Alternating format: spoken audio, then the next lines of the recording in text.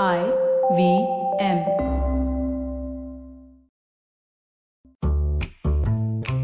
Hi, welcome to another episode of a show about crypto. Joining me today is Rameesh, Kailasam, the CEO of India Tech. Thank you so much for being here.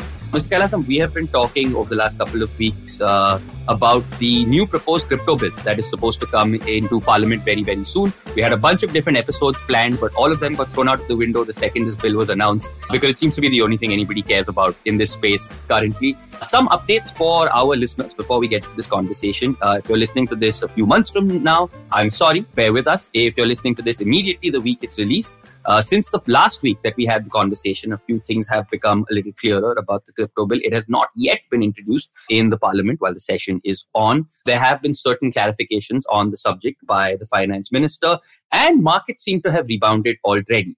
With all those three things kept in mind, Mr. Kailasam, my first question is, the finance minister seems to have clarified that the bill that should enter parliament at this point is not the same as the 2019 draft bill. Do you see this as a positive sign? And if so or if not, why would you say that's the case? Well, I would say it is a positive sign, and that's what we have been tracking since February. I mean, if you recollect back post the lifting of the ban by the Supreme Court, and then subsequently there was this brief period where everything was, I mean, you had nothing as a roof. And then suddenly, February, we heard about a possible bill and the banning thing kind of being talked about.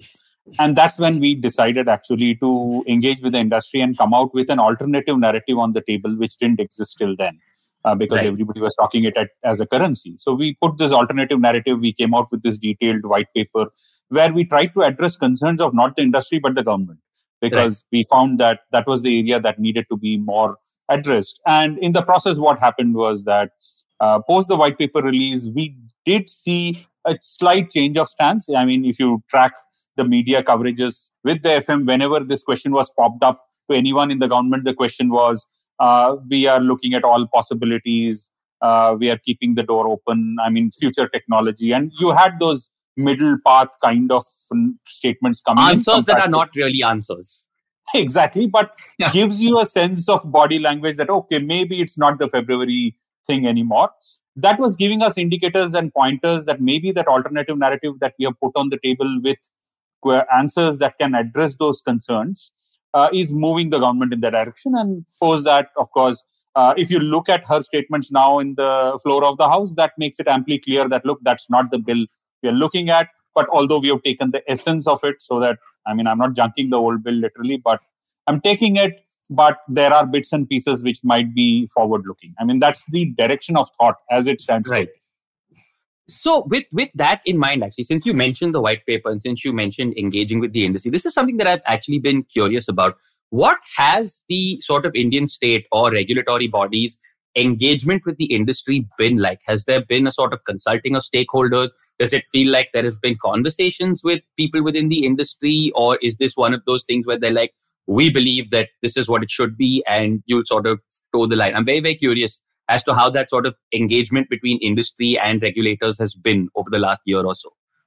Well, you've touched upon a question which an advocacy guy always keeps it secret. But I mean, for the benefit of listeners, I think one of the things that is important to understand here is that in advocacy, there are 2-3 ways of reaching out to your stakeholder.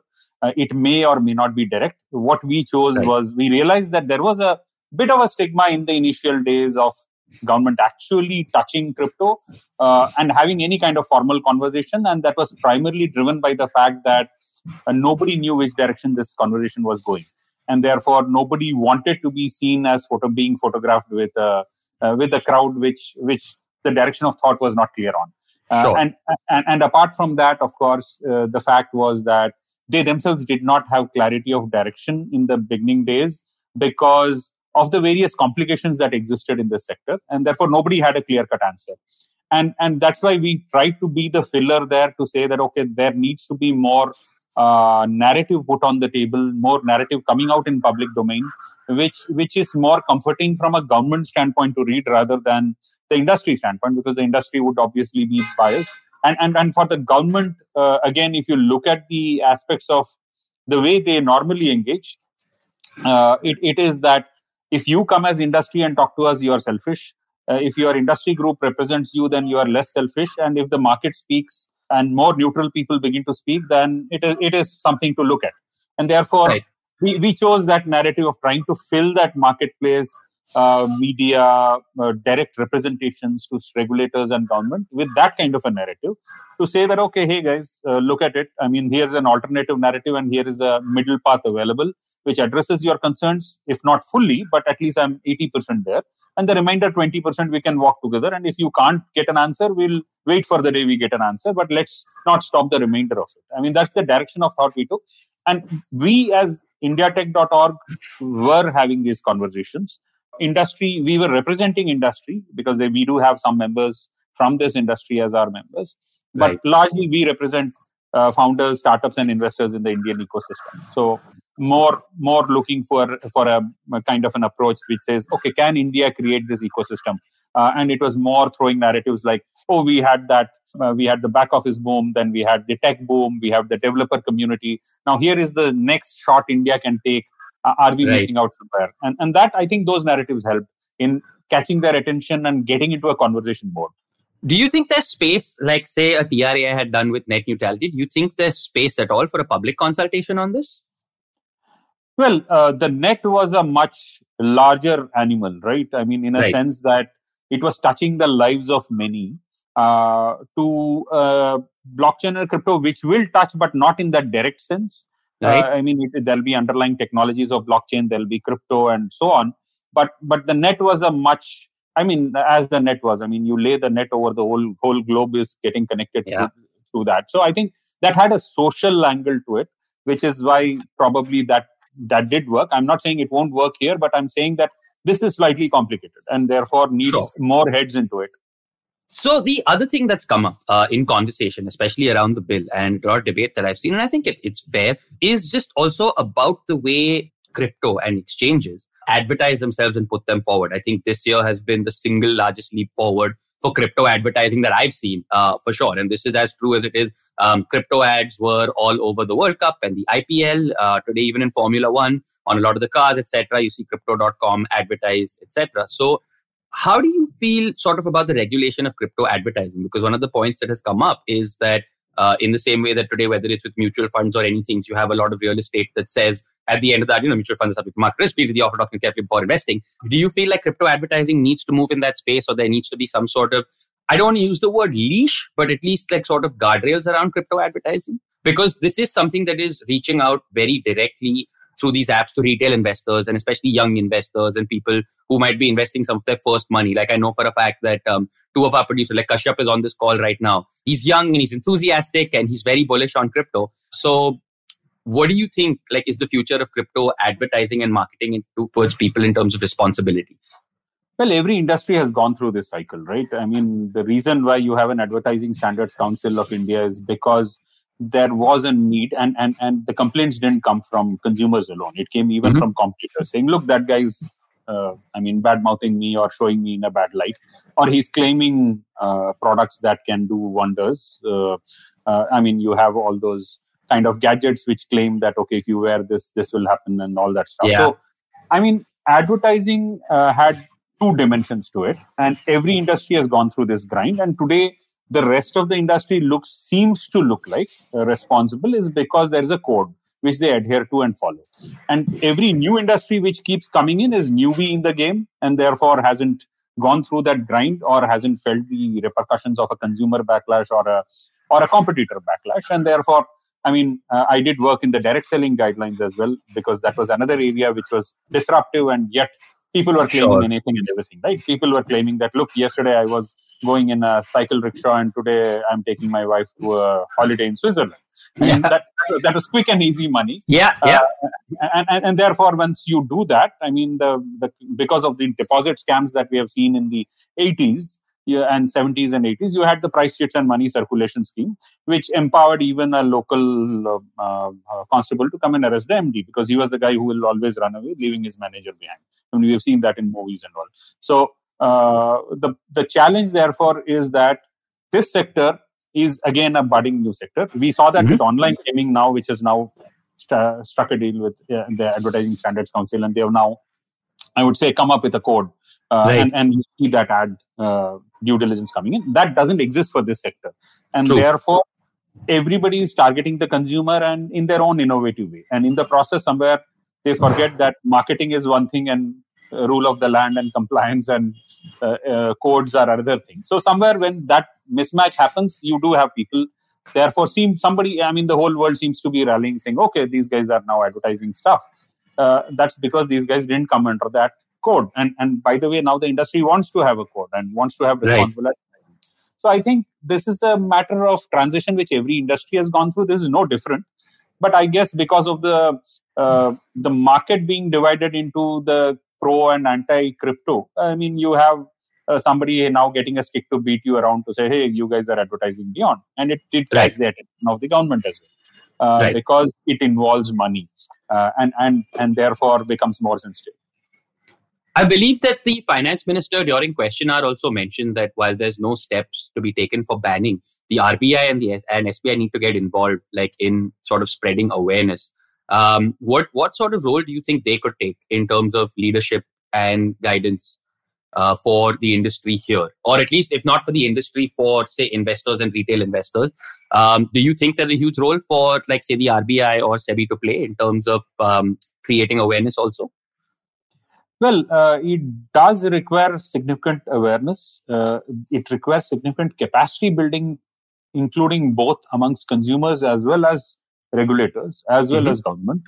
Because I think you are embracing a new technology which people know looks like, walks like, talks like this. Everybody is touching the same elephant and saying, oh, this is a pillar, this is a rope, and so on. So beautiful analogy, yeah. That's how people are interpreting it. I keep coming across, somebody was telling me, oh, I know what crypto is. It's like you enter a Diwali Mela and then once you are inside that environment, only that guy's tokens work inside in all the stores. So you have people explaining in different manners, and that's true. That's kind of demonstration of a fact that there's an industry which needs to be understood more. But at the same time, responsible advertising and stuff, RBI is owner for certain pieces in it. SEBI is owner in certain pieces in it. The Ministry of IT is owner in certain pieces. The corporate affairs would be owner in certain pieces. So there are different owners for this sitting because of the different regulations that this encompasses. Sure. And therefore, my take is that responsible advertising, like you said, it's like as if you had one of those candies and you just blurted out mutual funds, the final one that happens, because you really need a speed of the tongue to speak that out. It reminded me of a candy ad which has the same kind of thing. Jeeb blublabai kinds of things. So you need to have those things in place. But at the end of the day, people rush through that part the most. Yes. I would say that industry needs to actually spend time on ads as well, which educate the consumer on what you are dealing with, how you are dealing with, and what this entails. Of course, they do need to invest in ads which attract consumers to their platform as well. But sometimes I think if you see today, the investments is largely, as you said, millennials, tier 1, tier 2, tier 3 towns, people are investing. And therefore, education is a must. People are right now, most of the people who invest would be saying that, okay, people are making money out of it and this is the future, let me invest. Most of the millennials would say, mom and dad generation has gone on gold. I don't value gold. I'm valuing this. So this is a new gold for them. So obviously, education, capacity building is fundamental. Industry needs to invest.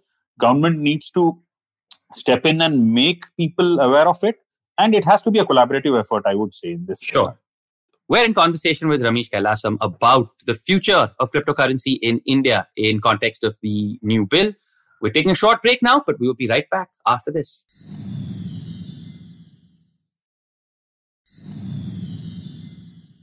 And we're back on a show about crypto where we are in conversation with Mr. Rameesh Kailasam of India Tech about the future of cryptocurrency in India, especially in context of the new crypto bill. So the other question that I have is that since you mentioned, right, there are different countries, like the RBI has some part of it, the IT ministry has some part of it, and you have all these millennial investors. And usually what happens with investing is nobody cares until the pendulum swings the other way, right? And we suddenly get into issues of who's liable for this loss or for this scam. So do you believe that existing regulatory frameworks are enough? Or since you mentioned there are so many stakeholders, are we potentially looking at the formation of a new statutory body for this?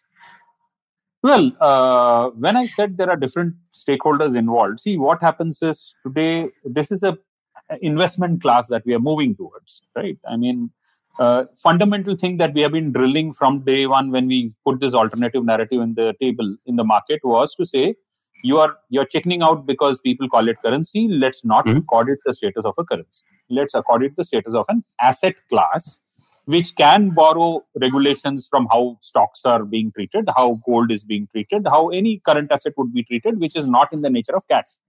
Right. And therefore, then the answer lies in the fact that the moment you give this status, you have to borrow regulations which are already written. So your homework actually comes down compared to reinventing a new act, because you just have to borrow characteristics and disclosure norms. And also the treatment of taxation then falls in place. Sure. But then the question comes in is, there is IT Act, because this involves IT, which will have certain repercussions, because what happens when I am putting my username, password, and what happens when I give it to a third party?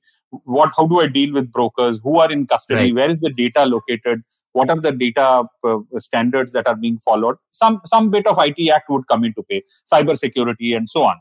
When it comes to RBI, it would be largely around the fact to say that, look, we have the FEMA rules, the FERA rules, the LRS regulations, how they are being circumvented, or what is the concept? I mean, do I bring the concept of an authorized dealer? All of that would be RBI. The behavior of the exchanges may come with SEBI. The corporate affairs would say that, okay, if a company in India is holding crypto, how do they disclose it? How do they value it?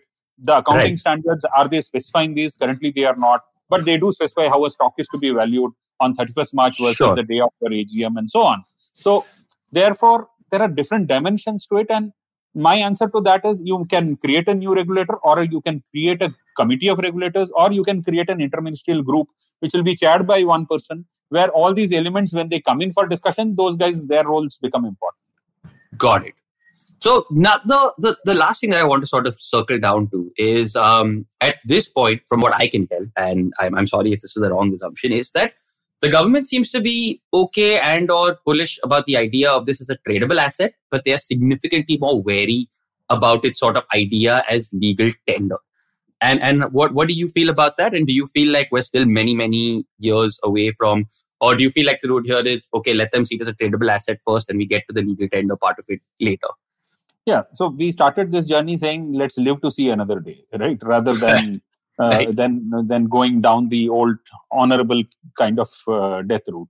So therefore, if you look at mature economies, and if you look at forward-looking economies, Japan, South Korea, US, UK, Australia, all of them have actually regulated it and not given it a legal tender status. They've given it a status of a property or an asset or a commodity and so on. Countries which have not had the greatest of financial systems and the greatest of tech interventions have jumped in to say, okay, let me give it and whose own currency was not doing great, jumped into the legal tender route. So you will have two different kinds of countries around the world who will be in either of this category. And for a country like India, I think we have had phenomenal fintech penetration and fintech revolution thanks to startups and other innovative ideas that came in. Today you have UPI and so on. You don't see this kind of thing even in developed economies. So I think from an economic standpoint, the hunger to have a digital way of transacting has been taken care of for us as a population. True. So therefore, we don't have a pressing need to see crypto as a legal tender tomorrow. But it could be a good thing that we shouldn't be missing out on technologies. We shouldn't be missing out on experimentation, innovation, nor should we be missing out on holding on to an asset, which could become an investment class like gold in the future. And I derive that from a research standpoint. I mean, if you do a research on the web on this, you find that countries like China, countries like US, the countries hold crypto reserves. They are holding cryptocurrencies. You have large global corporations holding it. You have big names in the global community like Elon Musk and others holding on to crypto. Now, years later, when we say, okay, we take a myopic view and say, no, this is dangerous, we'll not touch it. And after some years, the world starts saying, okay, gold reserves, we'll also have crypto reserves. I mean, let's assume they start talking that language. Or tomorrow, you have countries like China and US holding large reserves and then dictating on how the inventory will move because they will hold it. I think we shouldn't be missing out on that as a country. True. And that too, we're claiming to be a forward-looking, fast-paced economy. I think we shouldn't be missing out on that investment class. Overall, then, just before I let you go, what is your sentiment? Are you optimistic? Are you cautious? Are you wary? How are you feeling about this? I would say, considering the discussions I've had so far with various stakeholders, formal and informal, I'm optimistic and cautious. Optimistic from a sense that at least we have managed to move their thought process from a ban to a middle ground. Sure. Cautious to the extent that we still don't have answers to a lot of things, and we as industry need to dig more to give those comfort answers, because the misuse potential does exist. Sure. And we have to give more comfort on how to reduce that misuse. Misuse does exist even in cash economy. If somebody says that, look, this is being used to do for whether it's for terrorism or drugs, cash is also being used for it. Gold is also being used for it. You have not banned cash, you have not banned gold. So obviously, we need to ring fence. And that ring fencing hasn't been for the misuse scenario yet established to the extent that we have a comfort level saying this is the ideal regulation. But the world is evolving. We all are working towards this. You have organizations like FATF now coming with guidances and so on. So I think we are in a unique place as India to now create possibly a set of regulations which is optimistic, open-ended, yet secures those areas where misuse potential exists. Okay, fantastic. Thank you. This has been a great conversation. It has put my mind at ease about a lot of things, and I'm sure it'll do the same for the listeners as well. Thank you, Mr. Kailasam, for your time. And let's hope a lot of what you said today comes to fruition over the next couple of years. Fingers crossed, all of us waiting and watching. Thank you so much for joining us.